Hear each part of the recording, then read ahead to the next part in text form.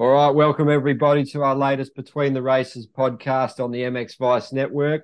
Firstly, we'd like to thank everyone for listening and supporting the site. We very much appreciate it. And then we'd like to quickly give a shout out to the sponsors in Monster Energy, Fox Racing, Parts Europe, Scott, Bell Helmets, Acherbys, AS3 Performance, Kawasaki UK, KTM UK, and even Strokes for all their incredible support keeping this running, as without them, none of this would be possible. So for this episode, we have a very special guest who's well known to fans all over the world, in Europe, and very much to the MX Vice audience, Adam Sterry, who's currently riding for KTM Sahol. So welcome, mate. Thanks for joining us. Yeah, no problem, mate. Nice pleasure for me to be back on the podcast, and yeah, hopefully we can speak about a few things today and see how everyone's getting on and everything. Yeah, mate. Cheers for taking the time. And obviously, firstly, you had the ADAC MX Masters opener on the weekend, mate. You got third overall, pretty solid day. Probably could have been even better for you, but you got to be happy with that to start the season. Yeah, definitely. I mean, for me, the goal to go in there was to obviously this year for fighting for the title. So to not make any silly mistakes at the first round or throw a lot of points away would have been ideal. So if you said to me before the weekend, okay, you're going to get on the podium, I would have took that. So started off a bit rough with a crash in the first motor. I had to come from behind, but ended up getting back to sixth, so that was all right. And second motor, we had a bit of a dispute. I don't know Yeah, if you heard about it or yeah. not. I heard your podium speech. You haven't mentioning that. Yeah, I mean, I'll quickly go through the situation. It was the last lap, and Tom Cock. I was in second, and Tom Cock was in third. And yeah, he was right on me. So we were sending it on the last lap, and we come out of there's a left at the end of the start straight, and then there's three jumps in a row. But there was waved yellows on the second jump, but the jumps at the track at the weekend you had to send to flat pretty much, and because it was the last lap, we ended up jumping even further. But there's not so much space in between the jumps, so you couldn't see the waved yellows because it was blind. And how it works normally in the GPs is you have a stationary yellow on the jump before or the corner before, and then you know that something's coming up. But due to less flaggers or can't get enough flaggers, they don't have that situation in the ADAC. So it was just waved yellows on the jump that the guy crashed, but it was blind. So we sent it over, and yeah, there's not enough time to slam on the brakes and roll the jump. It's physically impossible. So I ended up jumping a little bit. I reduced speed, and Tom also jumped, who was behind me. And yeah, they wanted to give me the penalty and not him. But yeah, I went there and explained my point of view. And luckily they overturned the rule just as I was prepping my gate for the third race, actually, because they wanted to give me 10 place penalty, which is, Whew. of course, a lot of points for the championship. And yeah, quite a lot of money also. So yeah, I think for the championship and the right decision was made in the end. Yeah, and you were pretty happy with your riding, mate. Obviously, that track, it looked like it had a bit of a sort of soft base and a little bit hard, I mean, a soft top and a bit of a hard base underneath. How did you find riding, and what was your takeaways from it? Yeah, it's a little bit, if I could describe it for English people, it's a little bit like Hawkstone. Mm. If you're there for the international, it's a little bit harder base sand. Um, but yeah, starts are important always. I had three good starts, and then like any national championship, there's always tough riders that know the track, or especially the German riders in the ADAC series. They're all very fast on them types of tracks. So overall, I was happy with my riding. I felt good. We made a bike setting change at Saturday night, and that made a big improvement for Sunday. So just keep going in the right direction and keep building on it. And need to close the gap to Nargle because Yeah. he's a bit on it at the moment. Yeah, those three starts, he just put himself in position to dominate the whole weekend. He was pretty flawless. And obviously you're saying you're doing the changes to the bike. Do you like the format of the ADAC? How they have the three moto format? It's pretty cool. Obviously you guys love racing, so for people that like that, it's pretty cool, and it's really good for the fans, obviously too. So, you happy with it? Yeah, I mean, I like the ADAC format and the way they run the championship, the way they go about it, and everything. I think that's really good. Um, yeah, for like a prize money perspective and earning money, the free motors is good, but I quite like the two motors on Sunday. If you're talking about GPs, I prefer like just the two motors on Sunday. But the way that ADAC do it um, is actually quite good, to be honest. Rather than it being like a qualifying race or something, it's an actual moto. Um, and as a domestic championship and the way they do it, I think that works quite well. Yeah, it was very. It looks like it. Obviously, it's a very professional setup, and obviously, just looking on the weekend is sort of a testament to that with the stream running flawlessly on both days, and you know they got the Red Bull sponsorship. There's the vibes. The crowd looked pretty good. Lots of flares going off everywhere, and obviously the podium stuff was all well done. So it looks like it's a really well backed, well supported, and well organized event and series. Yeah, definitely. I mean, I think if you're talking about domestic championships, I think it's probably the best. Um, Out of any of the ones that I've rode anyway, it's the best. The Dutch Masters is also very, very good.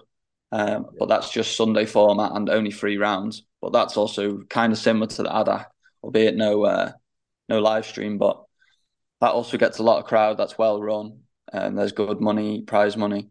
But yeah, in general, the ADAC is yeah. If you ask any of the riders that go and do it, I don't think anybody has any complaints about how professional it is, and just the fact that like we had like 60 something people entered in the 450 class, so that was a bit hectic in the free practice.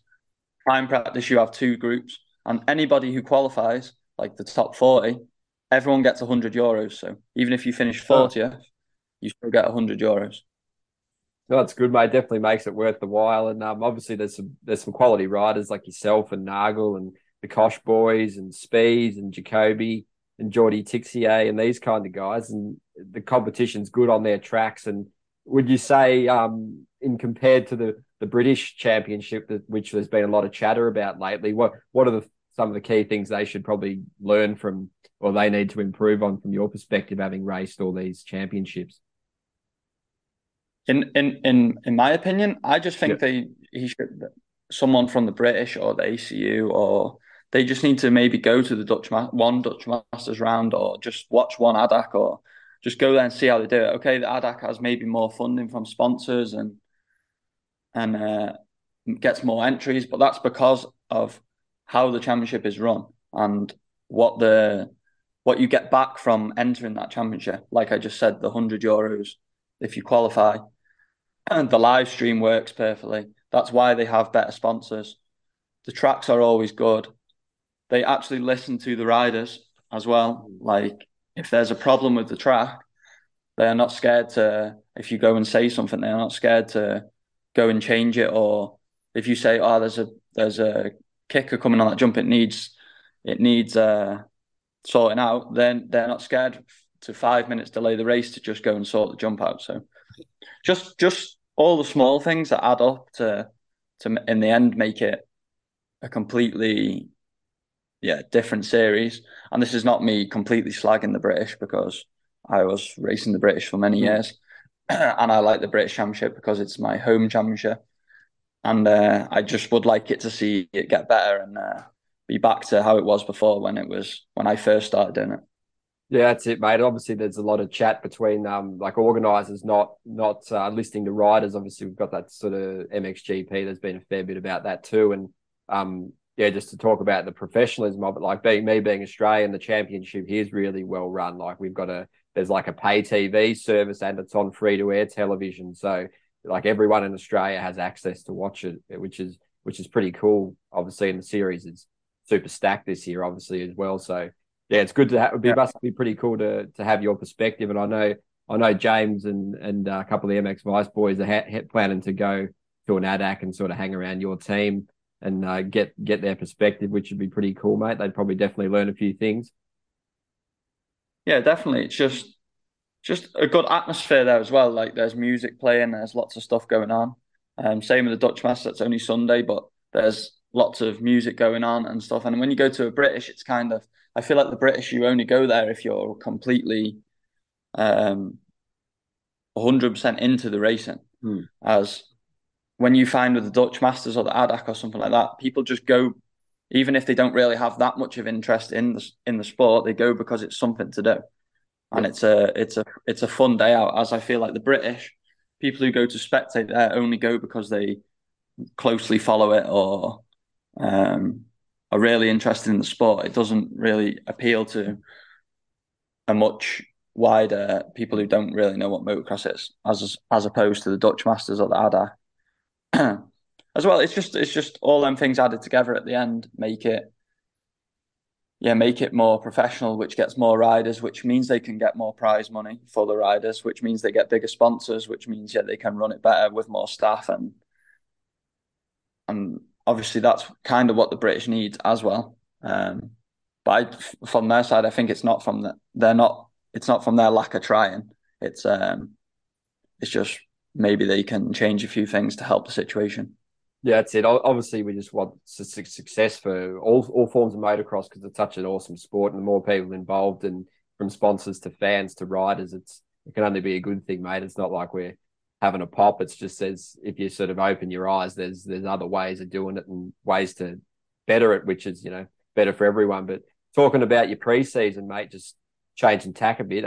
Obviously you've had a really good preseason, something you haven't enjoyed in the past so much with injuries and issues with teams and these kind of things. And obviously the boys caught up with you at Hawkstone where you're holding your own against, Hurlings, Koldenoff, Everest, and some pretty heavy hitters, mate. So, the preparation was good, the bike's good, the body's good, everything sort of aligned pretty well this year for you, didn't it? Yeah, definitely. I mean, I had a really, really good off season. I had a good off season last year as well, but it's just I didn't sign with Sarholtz until January sometime, or maybe late January, I think it was. So I didn't have that much time on the bike. I was a bit behind with my bike fitness, and then it was the whole year trying to catch up a bit. But this year, the team has invested a lot more in the team, and the bike's a lot better than last year. So everything, all of that added together, I had a full off season. Spent two and a bit weeks in Spain, so that went really well. Did a lot of testing. Actually struggled quite a bit to start with the 23 bike, but in the end we got it sorted through the suspension testing and just riding actually. And I've done a lot of hours this winter, and it was nice to see it pay off at Hawkstone. I struggled again a little bit when the track got a bit rougher, a bit of suspension settings that I needed to change. Same as Leroy, that was really rough, but struggled when it got rough. But like the first motor at Hawkstone, I felt really good. The fitness feels really good. Mentally, I feel really good. So it was nice to start the ADOC off solid, and hopefully we can keep building this momentum through the season. And the next race I'm going to do is obviously Arco GP. So hopefully I can get good starts there, and it would be nice to run up the front with them guys like at Hawkstone. So that'll be the goal. Yeah, it'd be a good sort of measuring sort of barometer to see how you're going. And obviously with the team, they obviously go above and beyond to help you guys, all the parts. And you've obviously got really good resources there for not a factory team, but a really good private team. So how do you feel? Obviously you're happy with it all and it just makes you feel comfortable and it's a good environment to succeed, yeah? Yeah, definitely. I mean, the team I couldn't fault actually. The people that work there are really hardworking, really, really nice to work with. Um, and the stuff that they've brought to the bike this year, it's and the freedom we have to work with our own trainer or do what we want, or we have the choice to do certain races if we want. Like if I want to go and do a race in the UK, it's also no problem. I have my own practice mechanic in Belgium, so any parts or anything we need, it's always sorted. And at the moment, I'm really enjoying working with the guys at Sarholtz, and hopefully we can fight for the ADAC title and give them something back. Yeah, mate. It must be so good to have that stability. And obviously the team situation has been something you've had issues with in the past in the pretty cutthroat world motocross. So to find that great home must be really cool. And then like there's an Australian team here, Yuriv Konski, he runs the Honda boys and like Webster and Beaton and And these kind of guys, they're getting a chance to, if their schedule aligns, to go and do AMA and to go and do maybe an Asian round of MXGP. So it's hard to find those owners and bosses that obviously do everything in their power and have the resources to do it. So it must be pretty cool, mate. And do you have any expectations heading into Arco? What sort of, you just looking for, just to test it out and see how the weekend goes? Yeah, I mean, it'd be my first GP since I only did one last year in Czech. But in the GP, especially around a track like Arco, you need a good start. So qualifying is kind of important there, and especially now with the new start to get on the inside. But yeah, you need good starts, and if you get good starts, I'm pretty sure I can run a good pace. So that'll be the plan. If you don't get good starts, it's a bit of a rough weekend because obviously the depth is so high. But yeah, that's the plan. Solid qualifying, solid starts. It'll be my first GP of the year, so just try and get some solid points on the board. Yeah, and obviously with the new qualifying race points going on this year, what's your sort of thoughts on the state of play in MXGP, and are you happy with that addition? Obviously, it's a pretty divisive topic. Some for it, some against it. Yeah, it's a tough one, and obviously the age rule. You got any opinions on that as well? I'm not a fan of the points in qualifying moto, to be honest. Yep. I don't know who is. I don't know.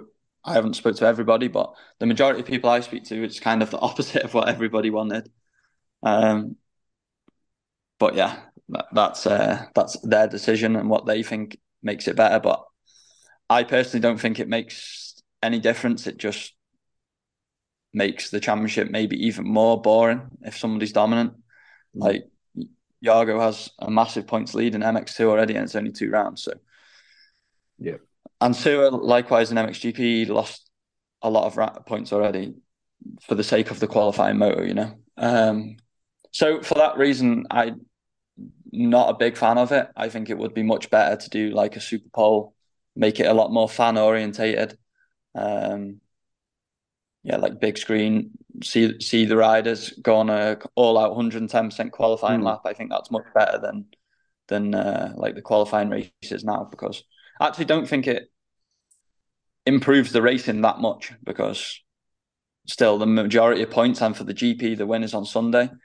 yeah. And yeah, I don't think like sometimes 1 point difference makes a massive difference in trying to risk all of your points to try and make one pass in the qualifying race when you already got a good gate pick for Sunday. So I don't know, maybe people have different opinions on it, but I think it would be much better, and as a fan perspective and a rider perspective, if it was more like a Super Bowl format. But it's not my decision, and yeah, I won't be able to change it. So Yeah, and the just a quick couple of cents on the age rule. Obviously, another topic that divides opinion. I mean, I think in the AMX there should be an age rule, but I think in MX2 and MXGP there shouldn't be an age rule. So again, it just limits teams' options, riders' options, to make a living, or to be even to do a full series of MXGP. So yeah, like MXGP lost quite a lot of riders over the last few years, whether that be retire, or just do a domestic series like me and Henry, Conrad. Jed Beaton. Yeah, Beaton. For example, if there was an option where we could have gone back to MX2 on a good bike, then we would have been able to stay doing the whole series. So I think that would be a positive if there was no age rule, but I understand also why they've done it. But I think it makes more sense to scrap that age rule and yeah, give more opportunities. And then both championships could be also have more depth. There will be more riders. MX2 would have more entries. And yeah, I think it'd be much better without the age rule. Yeah, it'd be interesting to see how it would look without it, because obviously in America you got guys like Martin and Christian Craig, and they're veterans and they've spent many or sometimes whole careers in 250 class essentially. So it'd be interesting to see how it would look. But obviously, you sort of can see that their focus is making that MXGP class absolutely stacked and the complete focus. And it's not like MX2 is a junior class, but it's an elite junior class essentially with that age rule. Yeah. So it'd be really cool to see what it would be like. But yeah, do you feel that how do you see MX2 compared to MXGP, for example?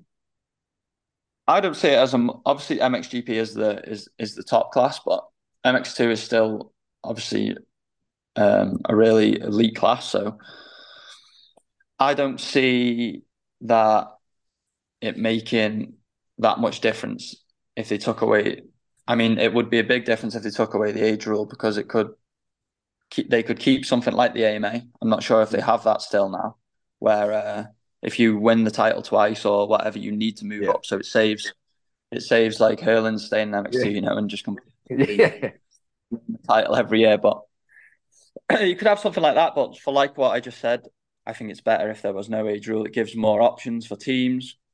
Then sponsors are happy because they can get better riders, can fight for better results. Riders are happy they can stay in the MXGP, makes the championship better.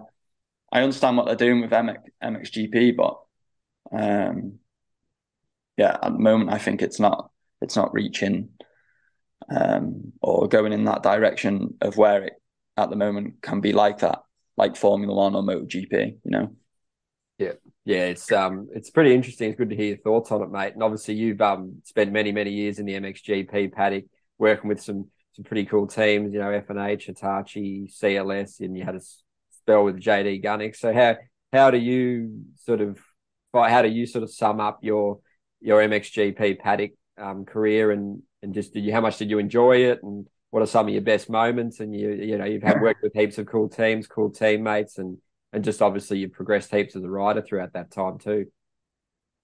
Yeah, I mean, I loved obviously every year that I've rode MXGP. I love racing the series. It's cool. I actually enjoy that. It's cool to see a lot of stuff. I started off with my first GP in Argentina, so did a spell with Steve Turner on the KTM's, which I really enjoyed. Being young and racing MX2, that was really cool. And then signed for CLS, which didn't turn out so well. Actually, that was always a dream. Actually, to sign for that team, watching Tommy ride there for when I was younger, watching him on the TV. So when I signed there, it was such a big achievement for me. And then I ended up doing my ACL round 4, I believe, in Valkenswaard. So after that, I was unlucky because the team closed. But then, I got the chance to sign for F&H. So spent 2 great years with them, and obviously in 2019 was my best year. Fighting at the front of MX2, almost every race was quite cool. So my best moment has to be the Nations. Yep. In 2019, getting on the podium, that was a really special moment for me. Also because I spent the whole year in MX2 getting 4th, pretty much. Like joint on points, missing the podium by 1 point, having the podium position and someone making a pass and getting kicked off the podium. Like that was very annoying at times, as you can imagine. And it was looking like we was going to get 4th actually in the Nations. That was at one point until Pauline's bike broke. But no, it was nice in the end, and that was real special time and one that was good for me to round off my MX2 career in MXGP. So that I was really happy with. And obviously the last few years, my first few years in MXGP was a struggle. People can see that. And whether that be with teams, preparation, some difficulties I had with myself. But now we are on a good track. So all them issues are sorted. And hopefully one day I can get back in MXGP. Yeah, absolutely, mate. That's obviously the goal to come back full time to MXGP or in the future? You still got plenty of years ahead of you. Yeah, I would like to if the deal is right and the opportunity presents itself. That's something I would like to do. But at the moment, I'm enjoying working with the guys at Sarholt and fully focused on that. So, at the moment, that's my only focus, and we will see towards the end of the year. Yeah, it's certainly exciting times anyway, mate. It's good you've found that sort of position to reset. And talking about the MXGP transition, obviously how difficult did you find it was obviously the intensity, the competitive nature, and obviously there's a lot of things you got to sort out mentally and physically to be at the peak of your powers, which it all combines to make the complete package when you head up. And like you said, you might not have had all that, but what were the key things you noticed personally? Because you hear a lot of guys, obviously the intensity is the number one thing. Was that it for you? Just for me to start with was adjusting to the 450. Like I could ride it really well in training, but when you go to the race, I was kind of sometimes dropping back to riding how I would a 250. So that doesn't work so well on the 450, especially if you haven't got the team or whatever to adjust the bike that much where you can change everything or to exactly how you like it. So that I struggled with. I felt like my preparation was good and everything was good like that. I just struggled adapting to the 450, which I always thought I would ride a 450 better than a 250 because I'm a bigger guy and I'm quite a smooth rider, not so aggressive. So I always thought that the 450 would suit me better, but making that first initial step to it was quite difficult with setup. I actually think it's more difficult to set up a 450 also because 250 it's kind of like just give me as much power as you want and as you can get. And I could always use my strength on a 250 to, if something starts going wrong or if the berm's broken in the corner, you can just kind of get away with it a bit more. But on a 450, it goes wrong a lot faster if you're not ready for it or don't have the bike set up correct, or it's a lot more difficult to set up, in my opinion, than a 250. But also the field is that stacked that if you are a little bit off, there's the difference of being, especially in qualifying, where you need to get a good start. It all adds together, and you're fighting against multiple world champions, people who many podiums in MXGP. It's the pinnacle of the sport, so of course it's going to be difficult. And to be at the top or to get really good results, you need all of them pieces of the puzzle to fit together. So that I struggled with, and it's been a bit of a long road to build back up from that, mentally, physically, getting some confidence back, not having any small niggly injuries or anything like that. And now I feel like we're on the right track. So looking forward to keep improving.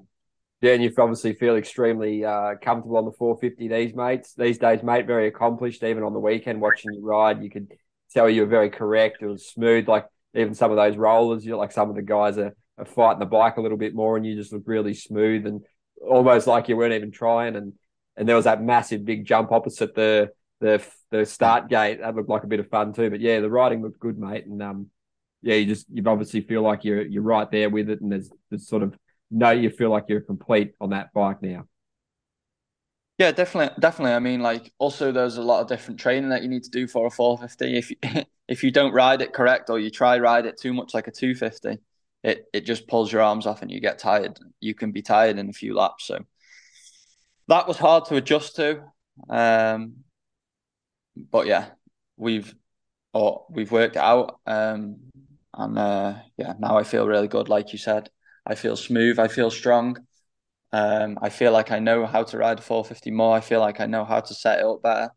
And the weekend and at Hawkstone that showed that this year we're going on the right track. So looking forward to it. And like you said, keep improving and hopefully we can keep the trajectory going in the right direction.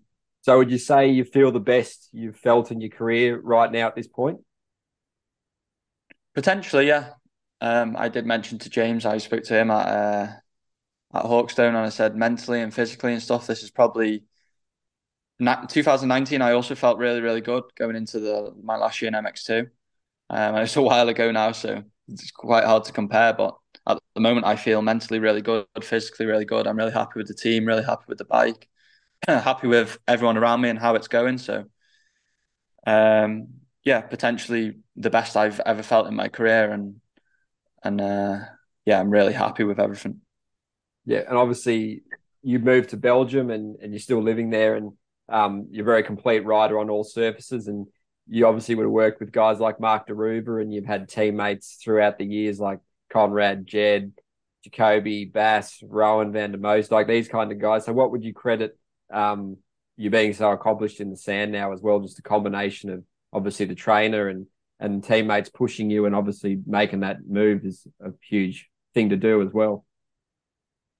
Yeah, of course. Like if you want to get good in the sand, you kind of need to be out in Belgium and put in the hours, But it's not something you can just learn immediately.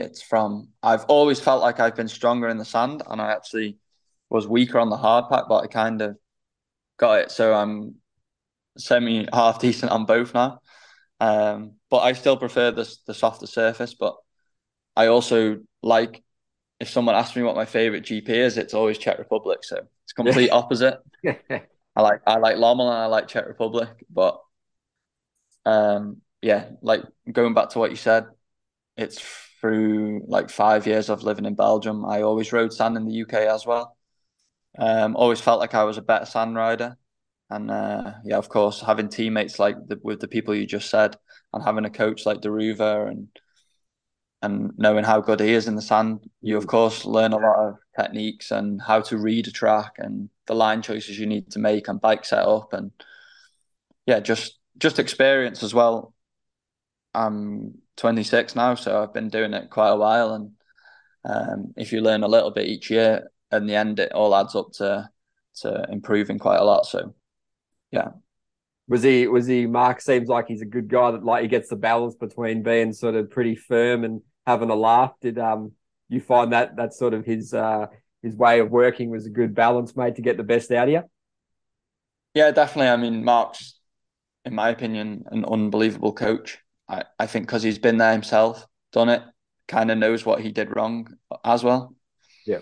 Um, but what Mark's really good at is understanding each rider, and if they are having a bad day, he'll cheer them up or know how to get the best out of each of them. There was never a not a fun day at the track with him. You can always, even if you're having the worst day ever, you come and say something stupid or yeah, do something to make you laugh and just turns the day around. And going to the GPs with him is always fun. Even if you have a bad result as a rider, you've had a bad result. You don't need somebody to tell you that. It was always you can do this and turn it around and have a laugh but still take it serious and do the best work we could. So I really enjoyed working um, with Mark and the F&H guys, and was a laugh actually all year. And we worked really hard, and I think we had some good results together. And like I said before, it was nice to give something back also with the nation's result. Yeah, absolutely, mate. Yeah, the training, most people probably don't realize how hard you guys train and how disciplined you are with your nutrition and everything. So just give the sort of the fans a bit of an insight into sort of how much bicycle work, maybe you can break it down in sort of a daily schedule or even maybe hours per week on the bicycle, in the gym, on the bike, on the track, and doing, maybe you do stuff like meditation and all these other things like yoga and Pilates. There's a lot that goes into it, isn't it? It's an all-in program, and blokes as wives and girlfriends and families obviously deserve a lot of credit for their support as well. Yeah, definitely. I think obviously motocross is a really physically demanding sport, despite what some people think who don't really know the sport. But Mm. you need to be good at everything in motocross. It's not just cardio fitness. It's not just strength. It's a mixture of everything, flexibility, every type of element of fitness. You needs to be included into motocross training. So that's kind of what makes it difficult. And obviously, there's not as many hours in the day, and you can't keep training every hour of the day. So it's picking the right moments at the right point, and that's why you have physical trainers and riding coaches, and they all fit it together to get the best out of you. but a week, obviously the off season's a lot more volume because you haven't got a race to perform at, so you can put a lot more volume in. So there's a lot more cycling. I actually prefer to run more than cycling. I just find it more enjoyable. But of course, I still cycle as well. I do yoga myself, Yep. and of course, normal gym work, strength, endurance, conditioning, flexibility stuff, balance stuff, reaction work. But a typical week in between races would be like Monday.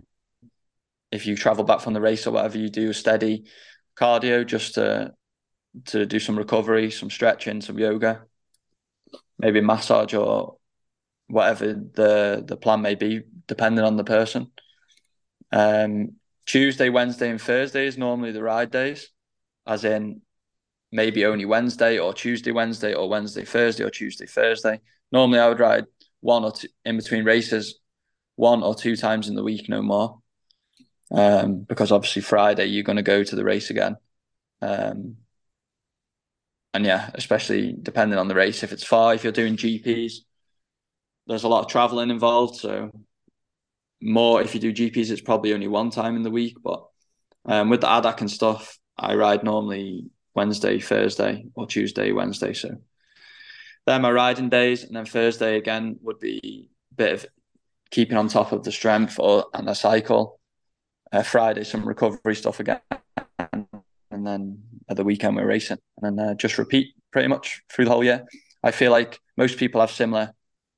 All of the riders, if you go to the GP paddock, they all have kind of similar what they do. They will all cycle on Monday, recovery on Monday, ride on a Wednesday or Tuesday or Thursday.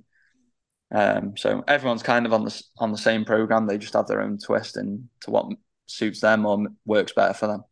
Yeah, so it's like obviously you're fulfilling your dream and chasing it, but it's still not an easy life, like the training alone and then the traveling. Obviously, that must take it out of you a lot, and then obviously dealing with fans and media, it all must leave you pretty exhausted most days, and especially after the GPs. Do you find that you got to balance it? Yeah, definitely. So if you're going to do a full GP season, actually the hardest part is probably the traveling part to recover. Like if you just done the race in Argentina, for example, and it's hot, or Indonesia and it's hot, and you've literally give your all and your body's completely empty on Sunday, you might have to get up at 4 or 5 in the morning to go fly home back to Holland on 2 flights, and it takes 20 hours for you to get back.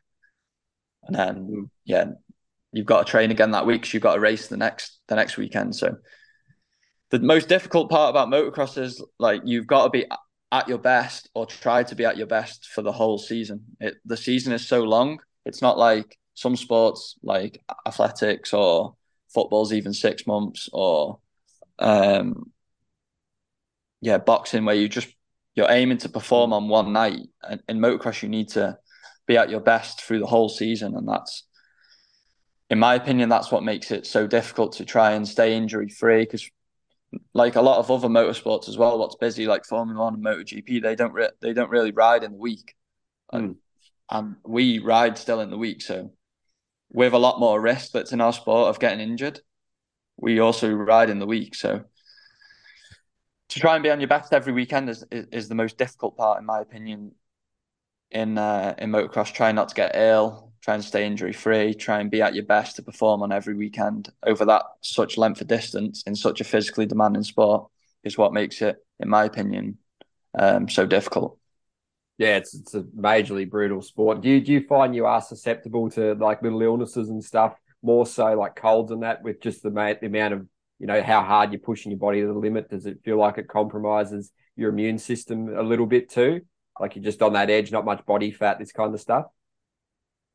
To be fair, I feel like I don't get ill as much as some people. I'm pretty good with that, I think. Like I hardly ever get ill. So that's a positive. Can be people's different bodies and stuff. I think in motocross, it's not.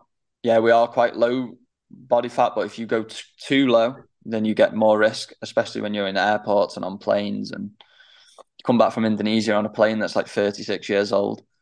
And the With food poisoning over there too. with ashtrays still in the seats, you've got a very high risk of getting ill, especially after a race weekend that's as hot as somewhere like that, you know. Um, so I feel like it's better to just be have a little bit more body fat and stay healthy than to completely get down to a really low percentage body fat and be ill all the time. So Yeah, that's pretty cool. It's a pretty cool take on it, mate. And obviously your diet and all that has to be well and truly in a line. Just to go back to the training side, obviously we had Lorenzo Resta, respected Italian journalist, used to work with Honda and all that stuff. He's a great bloke with plenty of knowledge. He was saying that even a guy like Tim Geiser, he's obviously got his facility.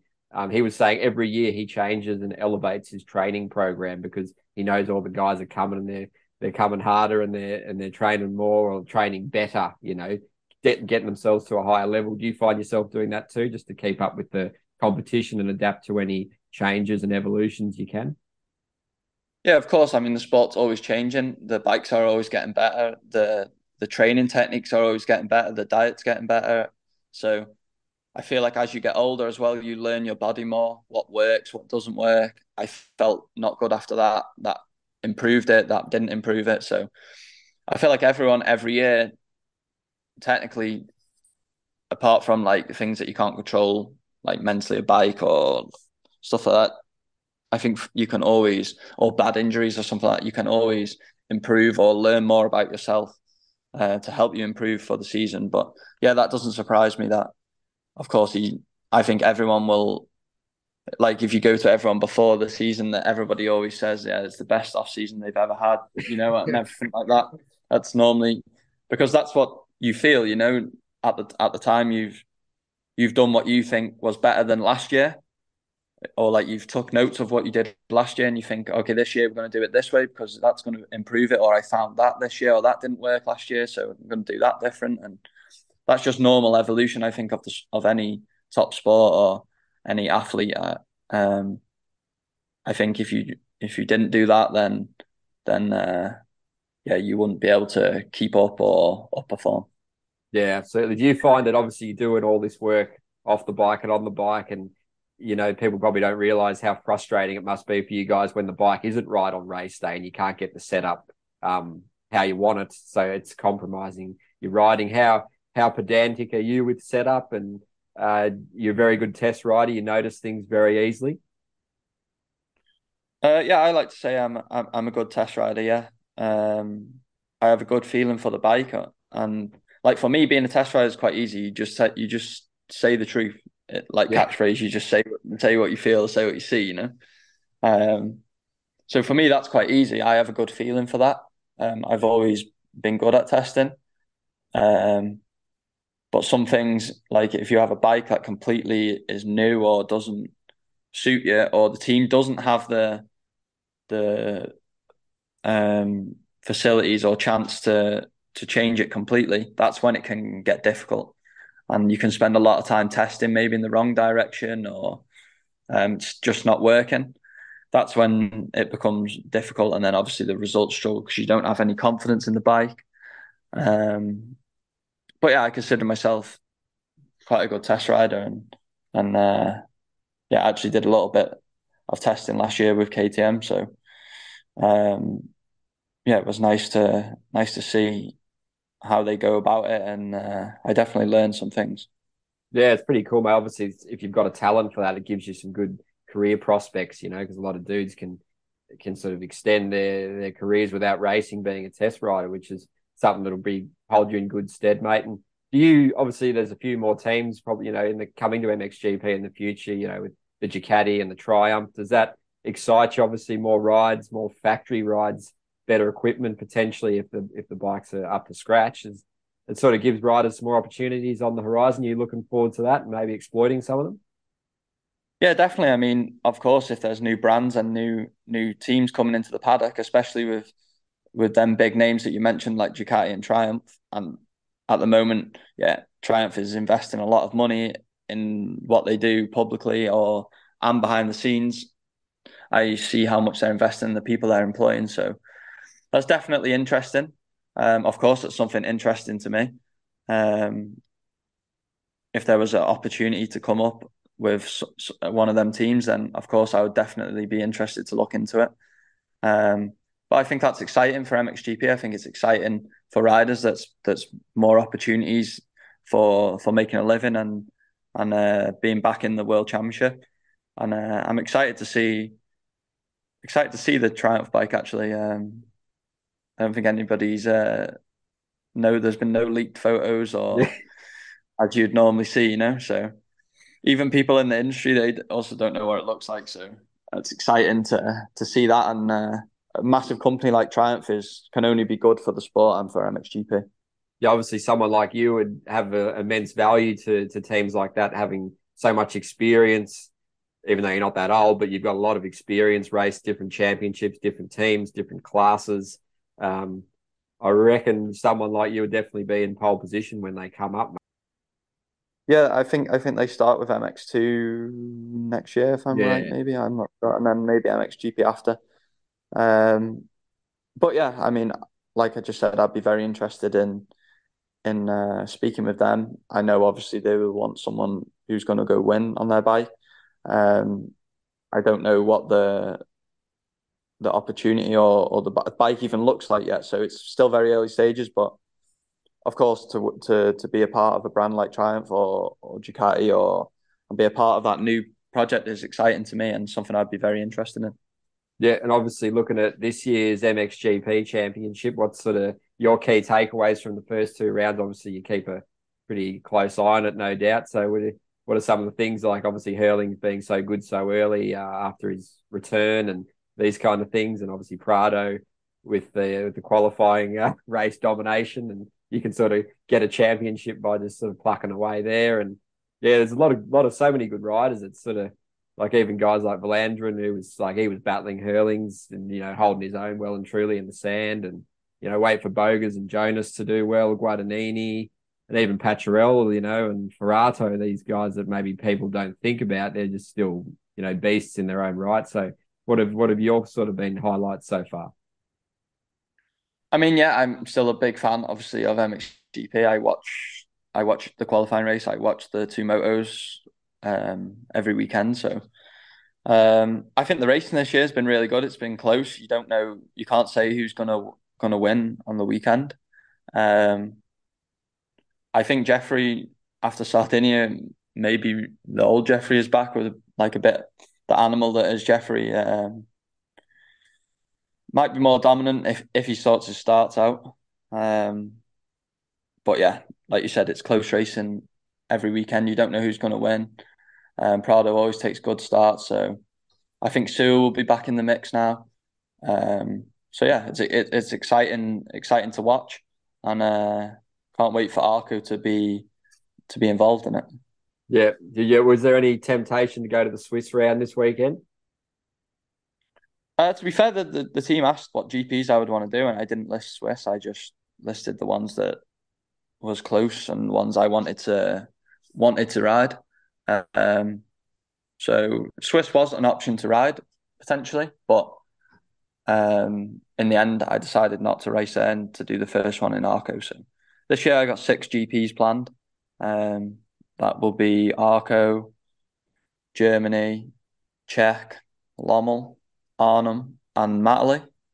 So yeah, there are 6 tracks that I like, 6 that I enjoy racing at, and yeah, 6 that I'm looking forward to. So 6 opportunities to make some good results and yeah, see what we can do. Yeah, mate, good chance to put your name in the shop window with obviously all that stuff we've just spoken about. And well, I just wanted to ask you about Lockett. What in particular sort of is appealing about that track to you? I'm not sure many riders have that as their favourite track, actually. I think it might only be me. But now my tracks or the worst conditions that I don't like to ride are like when it's perfect grip, like if you can see the knobble marks to like what most people would be a perfect track. Yeah, that's fun to ride, but for me that's my worst or least favorite surface to ride if it's perfect grip and you can see the knobbles. I like the either end of the spectrum, really, like a slippy track like Lockett where there is some grip and you can slide a little bit. I for some reason I go really well, like in Sweden also when the ground's like that, and you can really push the limits of the tires. That's comfortable to me where it's the bike's sliding, but there's still some grip there. And obviously, I like Lommel because it's just a really tough race. Obviously, you work hard for them races, and yeah, you need to be fit there. It's all about line choice and flowing and yeah, being really physically fit, bike setup. So I like them races because it's where when you do the hard work and you put the time in, you can get a reward from it. So they're the reasons why I like them two things. And Czech as well, I think it's just a good one to go to. There's a good atmosphere. I've always done good results there, so it's probably why I probably why I like it as well. Because yeah, if you have a good weekend, you tend to like the track. So they're my two. Matley I like because it's my home GP, of course, and that's cool to ride in front of the British fans and stuff like that. Matley is one of the best tracks in the world. I feel like to do like a practice day there would be unbelievable. Just for racing, I don't think it's the best track to race on, but I still enjoy doing the GP there. And but yeah, my favorite GP would definitely be Lockett or Lommel. Do you, when you were growing up, did you get a comfort for that sort of instability? Because a lot of guys probably, they must find it so hard on those tracks to find the balance of pushing too hard or not going hard enough. So where do you gain that comfort in those conditions, mate? I'm not sure. I don't know whether that's from riding technique or just from the tracks I rode when I was younger. Like when I was younger, my dad was very good at. We rode all different types of ground, so I don't know whether it's that reason. I think I just feel comfortable with being able to push the bike grips to the limit where it's sliding, but you still have grip. I guess surface. And maybe my bike setup of how I like the bike works in them conditions. Um, I'm not like the most technically gifted rider like Prado or someone like that, where they're so technical. I prefer more like you can just run it in there, hold the grip, go through the bumps more than ride around the bumps. That type of style. So I feel like that probably works on them conditions a bit better than like I said before. I don't really like it when it's perfect grip. I guess that's the reason why. Yeah, and do you like with your technique? Obviously, a lot of it is to do with your dad. Did you have any particular riders you took some pointers from growing up, or was it just mainly your dad instilling it onto you? To be fair, Dad never raced motocross, so Yeah, uh, he never really yeah had like technique to say, or he just did, I guess, when I was younger what he thought was best to get the best result and the bike the best. And um, but I had a coach since I was 6, um, Rich Mike from RMJ Academy, who's now Ash Wild. He looks after that program, so he was my coach for yeah all of my whole career until I went to FNH actually. So um, yeah, many years working with him. Um, and yeah, we work together. His company is now really big and obviously one of the best coaches out there for motocross in the UK. And yeah, I only split with him when I went to FNH because I moved then in Holland and started working with Deruva. So a lot of what I did when I was younger was decided between him and my dad. Um, but yeah, going back to why I prefer Czech, I guess it's just maybe a preferred surface or yeah, the hard work that I put in when I was younger. yeah, it's certainly all paid off, mate. Because obviously, there's not many people get to the level you're at, because it's such a hard sport to get so good. And obviously, looking back at the state of the British youngsters coming through and the races at the elite level, there's probably not as many as the scene would like. So, what's your take on? Is there anything you would suggest that needs to be doing to get more riders into the sport, or the development pathways need improving? Just from your perspective, what do you think? Obviously, it's quite At the moment, it's quite difficult. Obviously, motocross is a very financially difficult Yeah. sport. Like it's not just like football, something where you can just go and buy some football boots, and you're away. Obviously, you need a lot of time. There's a lot of traveling involved, especially now with the cost of everything. It's obviously quite a sport that's quite difficult to get into, but I feel like, yeah, there's a whole conversation to be had.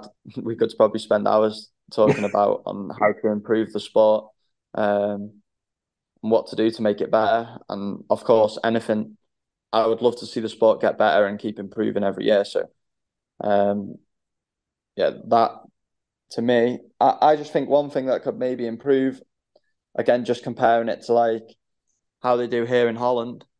Um, I don't know the completely details of how this maybe would work in the UK, but what would work better, in my opinion, is that to go practice in the UK, you would need to everyone would need to buy an ACU license, like they do here in Holland, like to go training on the track.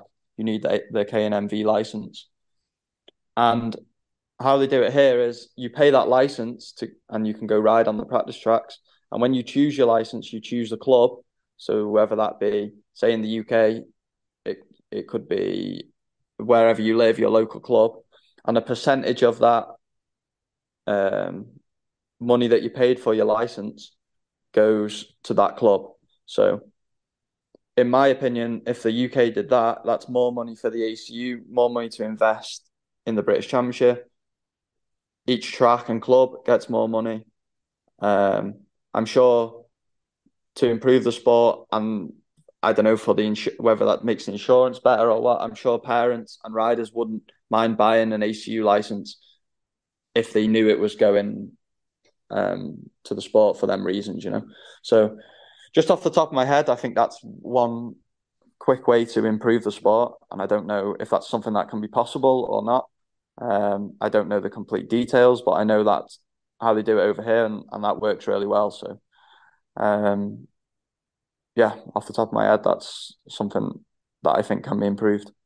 Yeah, and obviously another issue that we've probably heard across, the world really, is do you find there's many tracks shutting down across or where you live, especially with obviously the more land getting built on and people don't like the noise of, motocross bikes all the time where they live. Do you find that's an issue that needs resolving? Obviously the electric bike thing, is something that has been used to potentially remedy that in some areas, but what's your take on that?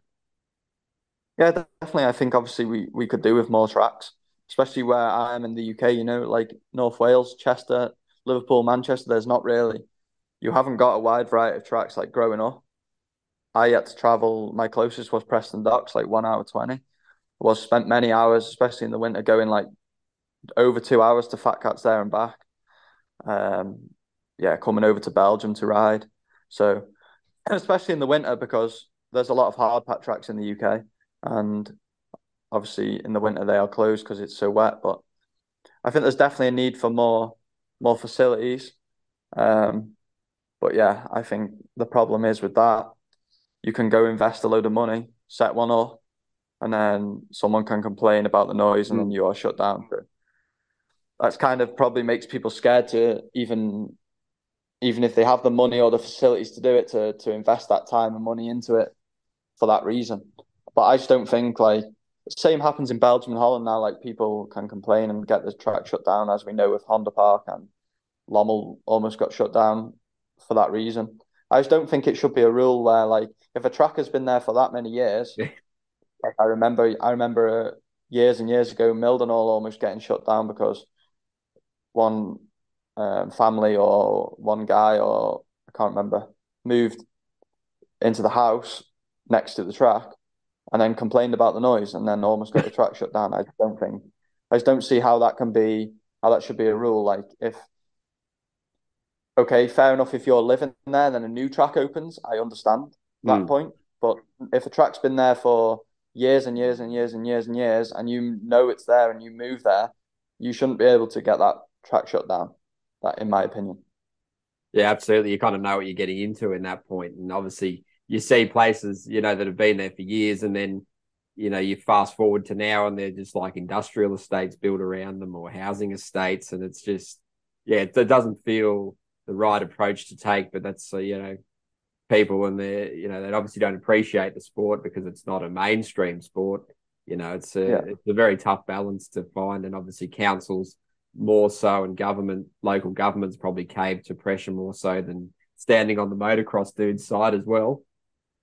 Yeah. Like it would be nice. It would be nice if the government's got a bit more involved because there is a lot of bike crime or in the UK where people ride on the road and in fields illegally on cycle paths and um yeah, if the government could or work with the ACU or the ACU do something where there maybe even if it was one more facility somewhere, but I feel like there could be a partnership or something where it also improves the sport because I feel like motocross as well. I don't know any other sports where like motorbikes is really big. Like I could go around my area where I live, or like for Liverpool, everybody knows what a dirt bike is, but nobody knows the sport motocross. Like you could go around and ask loads of people about dirt bikes, they will know, but you ask them who's Jeffrey Hurlins or who's Tim Geiser, they don't have a clue. So I feel like motocross can be so much bigger, but it's just doing the development and everything to get it to that stage. But the difficult part with motocross is like trying to compare it to like MotoGP and Formula One and stuff. It's just I don't think it can get to the height of Formula One anyway because like if your hobby is Formula One or like that's what you enjoy, you can't just on the weekend go and Formula One. So like when people work Monday to Friday and their hobby is Formula One, then they can just watch the race on Saturday and Sunday or go to the race Saturday, Sunday.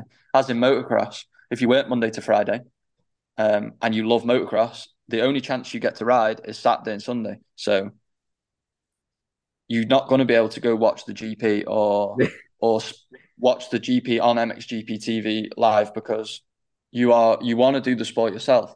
So that's kind of where I think Supercross also has a bit of an advantage on that side because it's at night. It can be in major cities.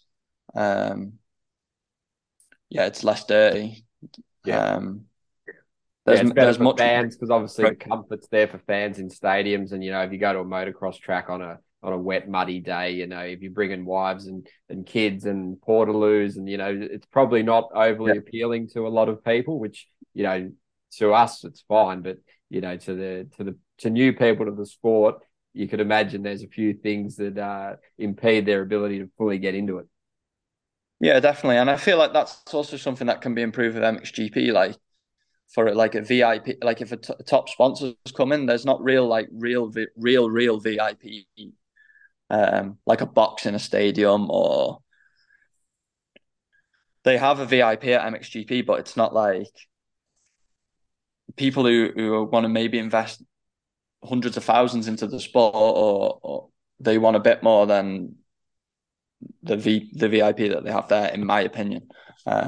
But like they want to bring their wife like to Supercross in cities, and they have a box, and they can drink champagne while seeing the whole track, while see their logo on the bike stay clean. Obviously, there's a lot of pros to Supercross, but that doesn't mean motocross can also get better. Also, Yeah, obviously facilities improve, and like you were saying, with the potential cut of those license fees going towards clubs to make better roads, better parking areas, better viewing, grandstands, whatever. It's an interesting one, and it's obviously one if they can sort of bridge that gap, they'll get that outside sponsorship, which is sort of coming a bit towards things like Supercross with Progressive Insurance jumping on board with the Ken Roczen Suzuki team, and that's probably a key thing towards just getting that name out there of the sport. Do you think that's potential to happen one day, or is there anything in the works you're hearing? Because it's all mainly energy drinks and industry stuff at the moment, isn't it? yeah, definitely. I mean, yeah, thank God for like Monster and Rockstar and Red Bull in motocross because yeah, without them guys, I don't know where the sport would be. So yeah, they make a massive investment, and obviously for them, they like it as well. And it's action sports, and But I feel like also going back a little bit to what I was saying before, the in motocross, I feel like you have a divide also, especially in the UK. You have like an Evo scene who people like who love the twin shocks and everything like that, and then you have the normal motocross fans. I feel like it'd be that's why I think I know they looked at maybe a GP at Hawkstone not so long ago, but in the end it wasn't possible. But I feel like if they had a GP at Hawkstone, you would bring all of them fans together. Like you see how busy like Fox Hills was and Farley Yeah. was a few years ago. Like I have a sponsor that never goes to Matterley, but is always at Farley or like any twin shock race. Or so I feel like if you had like a GP at Hawkstone or something like that, I feel like it would bring everyone together. But that's another divide in motocross. I feel, especially in the UK, I don't think so much over here, but um, yeah, I feel like there's a divide there also. Yeah, it'll be interesting to see how they go, just bringing the sport on a bit. And, we obviously try and cover it as best we can. And, there's so many cool riders, so many awesome stories out there, Aussie champion. I was speaking to Tanti a couple of weeks ago, and he obviously won the MX1 championship in Australia. And, he was doing an apprenticeship, getting $10 an hour, right up until he finished that. And then, he was just riding on weekends, and then, splitting his time between his full-time job once he finished his apprenticeship and got his trade, and then racing on weekends, and then worked his way up to private teams to factory team in Australia, and then he winning titles and racing world supercross, and he's been to America for supercross. And it's those kind of stories are what probably helps get people into the sport too. And your story is pretty unique too, mate, so the more we can share those kind of things, the better people can relate to it, and appreciate the hard work and the grind that goes into making an athlete in this sport. Yeah, definitely. And I think like going back to another way to that the sport can improve is yeah, you see how big Formula One's got now off the Netflix series. Mm. Uh, yeah, for me that would be so cool if there was a, a Netflix series of the GPs, or Supercross, or because if you're in motocross, you know everything that goes on and the different personalities, and yeah, that would be unbelievable to watch. Yeah. Like it would smash what happens in the Formula One out the park with the stuff that goes on in motocross. It would give people a good behind the scenes look, as well as completely that would change the sport. In my opinion, it would, yeah, elevate the sport in the biggest way possible, Yeah, almost definitely. immediately. If there was the chance to have something like that, it would be an instant. And then that filters through, that filters through to bike sales, to sponsors, to riders, to goes goes down the whole order. And yeah, it's just I think to get that contract would be difficult, but Yeah, it's getting that that's what exposure we and can the do. and the eyes on it, because obviously, James and the boys over the last couple of years have done those sort of Monster Energy little mini series, and they've been great. And I don't know if you've seen them, but the MXGP have done this behind the gate. There's been 2 episodes of it, and it's kind of like in that mold of that you can tell they're going for that sort of doco style. Like the MotoGP did one through Amazon last year, I believe, through Prime. And yeah, the F1 one's the big one. They've done a couple of them, but like it's behind a paywall at this stage. So I don't think it's really accessible. But yeah, like you said, if you get it on those big TV contracts and Yeah, big networks, that's what you need, isn't it? you need it somewhere where there's like behind the gate. Only motocross fans are watching that really. Yeah. So you need somewhere where it's going to get loads of people's attention, and yeah, I know loads of people that weren't F1 fans before, and now they're interested in it because of the Netflix series. Like I don't know whether there is something in the pipeline. Maybe because I listened to the interview. I don't know whether you listened to it with Roxanne Cincerella's manager Yep. on So, yeah. Gypsy Tales. details. Yeah, and they briefly mentioned it there. So I don't know whether they're working on it or for it to be in Supercross, but if they could get something like that, it would be massive, massive for the sport because yeah, that could be a game changer. Yeah, what do you think on the World Supercross, the expansion into that, and obviously the new platform for riders, teams, and just sort of spread the moto message worldwide? Only a good thing for the sport in your eyes? Yeah, I only have good things to say about the World Supercross. I don't understand why there wouldn't be anything, why there would be bad things about it. It can only be, in my opinion, only be good. There's more rides. Like a World Supercross, I think is good to go around the world and show the sport more in stadiums all around the world, not just in America. Um, and I think, yeah, I listened to the podcast when they were first starting that up as well. I think they want to make it more than just a Supercross performance. So have like rappers like they had AJ Yep. Tracy in Cardiff, but keep elevating it and get higher stars there also.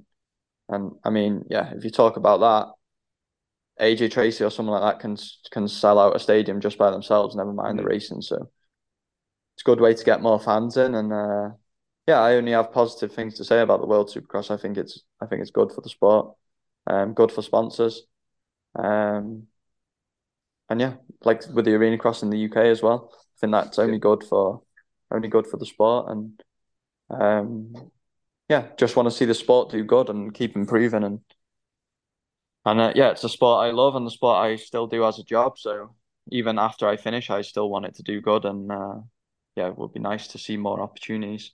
Yeah, it's been pretty cool to hear about the organisers of that and the riders saying that, there was a lot of things wrong from that first round, and then they went to Melbourne and fixed it. So to have people that are happy to admit that they're wrong, and that's probably half the battle with a lot of people. They don't want to sort of sacrifice their pride to make themselves look bad or whatever. But those guys, from what the riders said, they were just happy to make the changes, and they openly say we're learning, and we want to make this the best product possible because it's got super good potential. And obviously, for me, living in Australia, it's on a free to air broadcast deal as well, which is obviously there's something they're continually working on getting those broadcast deals across the world. So yeah, I definitely echo your thoughts on it, mate. But it's not an easy process because there's obviously an old guard, so to speak, in the sport to break through that don't like change and don't like the threat of new things. So it'll be an interesting one to follow. Will you be going to the first one if you can in the UK in the new season? Maybe if I'm free, yeah. Yeah. Obviously it's not so easy at the moment to keep traveling backwards and forwards, but if I'm free, um, I would definitely like to go there, you know. But Yeah. like you just said, what come through my mind when you said that is I don't know anyone from the World Supercross or had any dealings with them, but if they are willing to listen and take on advice and keep improving, then that's what I feel like the British or the MXGP could do also, you know, like listen a little bit more to the teams or the riders or to the fans. And I think that gives you the direction that you need to go in, not just do what you think, you know. Like for me, it's really quite simple. Like the whole discussion with the qualifying race thing, like to me, it's easy. Just ask the whole fans what they want to see. As simple as that. Not what they think will be best. Just put it out there and see what response they get.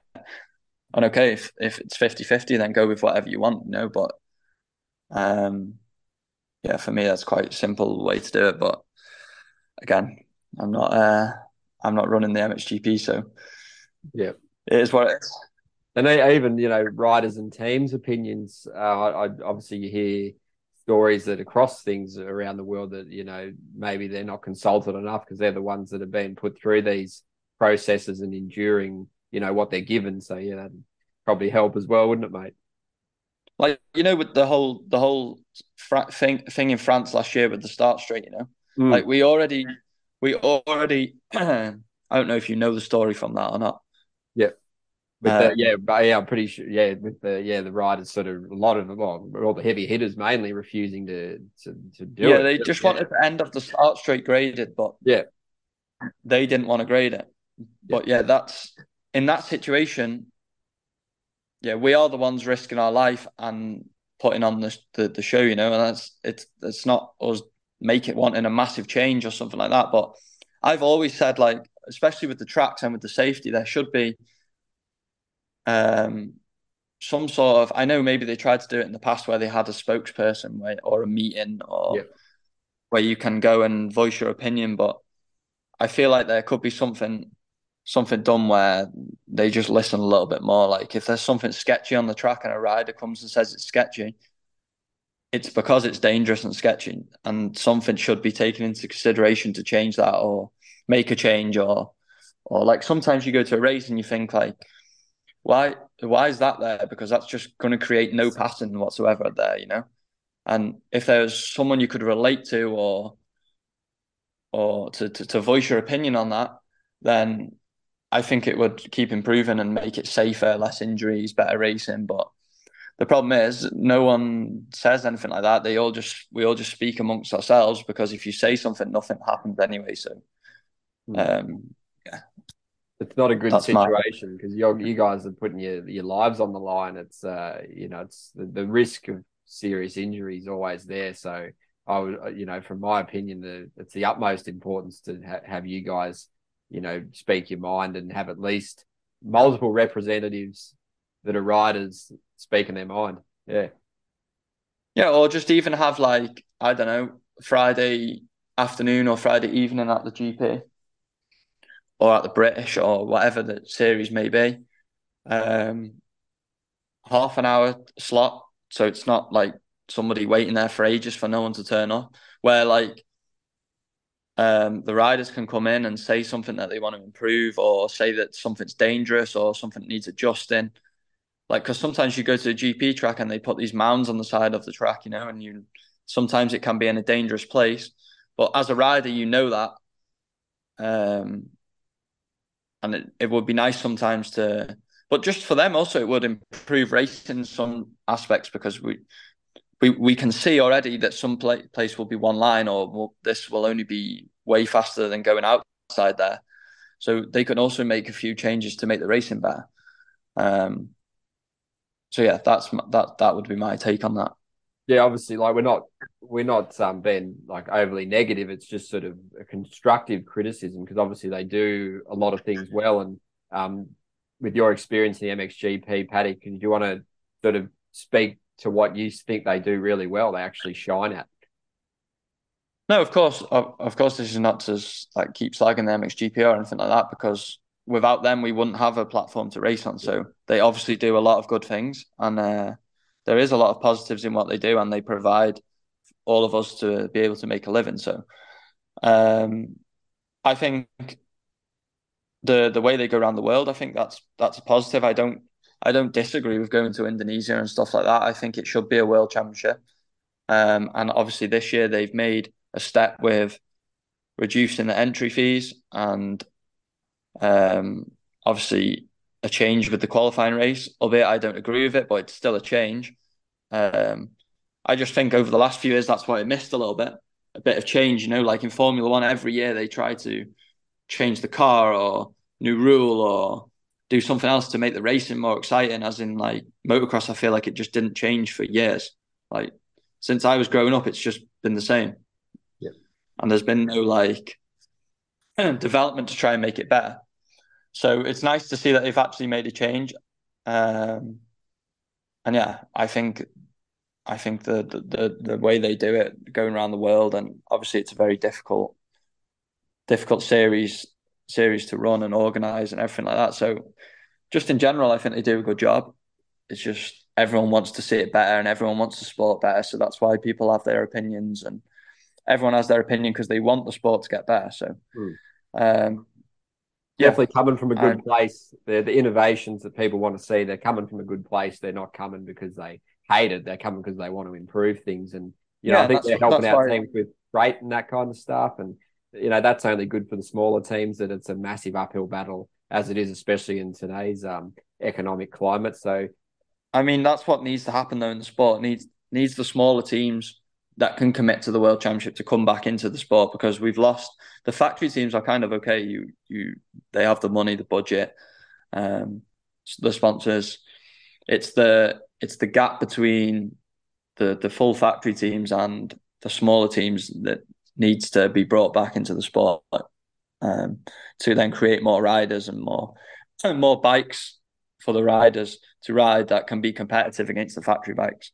Yeah, and obviously guys like yourself and Monticelli, who's sort of now left the paddock full time, and even getting Conrad's going to be racing Switzerland, and Gilbert, and obviously probably Tommy Searle's not going to race MXGP anymore. But the guys like yourself, those 4, 5 to 10 guys that can step in, it just elevates the quality, it elevates the spectacle. And you're sort of looking at depth charts, and people that are probably considering going to the races, they'll see that and be like, yeah, they're not missing this one. Or people will travel because it's nothing traveling in Europe, compared to a place like Australia where you can travel 18 hours and still be in the same state, So it definitely improves it, mate. Yeah, exactly. I mean, yeah, everything you just said, I just agree on. It's about bringing it all back together with all the points that we've mentioned and just trying to improve the sport. So, they do a lot of positives, and yeah, that's why I want to get back to racing there.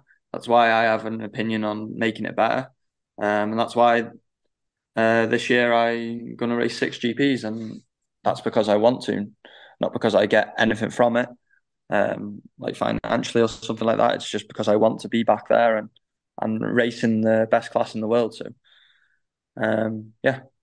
Yeah, it's good to see you still so motivated and driven to succeed, mate. I was just a couple more for you before I let you go. What are your sort of Yeah, hobbies no. to keep your mind off, the daily grind and just the brutal nature of the sport where you got to be all in? What do you sort of do to keep fresh and not get too dragged down by it all sometimes? Yeah, there's not much to do in Belgium, I'll be honest. Now, there's obviously quite a lot of riders living in this area. Like Ben lives here. Conrad used to live quite close. Um, Old mechanics that I've worked with, they all live close to here, so we hang out with them. Just training, really, training and chilling. I like gaming. Yep. I like kart fishing. Bit of everything, to be honest. Just relaxing when not training. And yeah, now the season starts, you don't really have much time for anything else than riding, training, and traveling. So, um, just looking forward to keep going to the races and keep the momentum going. Yeah, it'll be good to see a couple more Brits out there. Obviously, with MX Vice being British based. You expect Ben's obviously. James was saying he's expecting an uptick in improvement in form and all that in the future, just with some stuff coming for the bike. And you're confident he'll get back to where he belongs. Yeah, I'm good mates with Ben, so we speak all the time. Yeah, at the moment he's enjoying himself. I think he's a lot better. He's a lot better there with Yeah, the team than he was last year, and yeah, I think when he gets out the start, he can fight at the front as well. He always has the speed, so I think he's happy there. I think he's happy with the bike, and yeah, I'm sure that this year he will keep improving and be back at the front. yeah. All reports and what we've heard is he's just happy and he loves the team, and they're good environment for him to get back to his perform to his best. So we hope he does, mate. And just would you last one, mate? Would you got anyone in particular you'd like to thank? I'll sort of give you the opportunity to do this if you want, mate. So it's probably more people than you could probably fit in, but yeah, there you go. Yeah, definitely. Of course, there's always people to thank. Yeah, my family. Of course, first they help. I've been there from the start and helped with everything. So the team this year, like I said before, really happy with everything they're doing, and it's a really great bunch of people to work with and uh, and work for. Um, the people that I've worked with all over the years, it's obviously um, more to mention than otherwise we would be here all day. Um, and yeah, my trainer here, Stefan, and yeah, just everyone that I have around me. Um, at the moment, it's going really well, and don't want it to sound like a retirement speech or something, so I'm not going to go on for it too long. But everyone that works for me, I'm grateful for it, and at the moment we're improving, and at the moment I'm in a really good place. So excited to keep the momentum going. Yeah, mate, it's great to hear things are definitely looking upward, and definitely all the best for the rest of the season. And before I let you go, I'll just give a quick read out to the sponsors. Obviously, Monster Energy, Fox Racing, Parts Europe, Scott, Bell Helmets, Acherbys, AS3 Performance, Kawasaki UK, KTM UK, and Even Strokes. Yeah, we massively grateful for all their support to keep us all going. And thanks again for your time, Adam, mate. And all the best for the future. We'll definitely get you on again soon. Yeah, no problem, mate. My pleasure, and always enjoy talking to you guys and give my opinion on anything. So anytime you need me back on, I'm available, and looking forward to seeing you soon. No worries, mate. Appreciate that, and have a good one.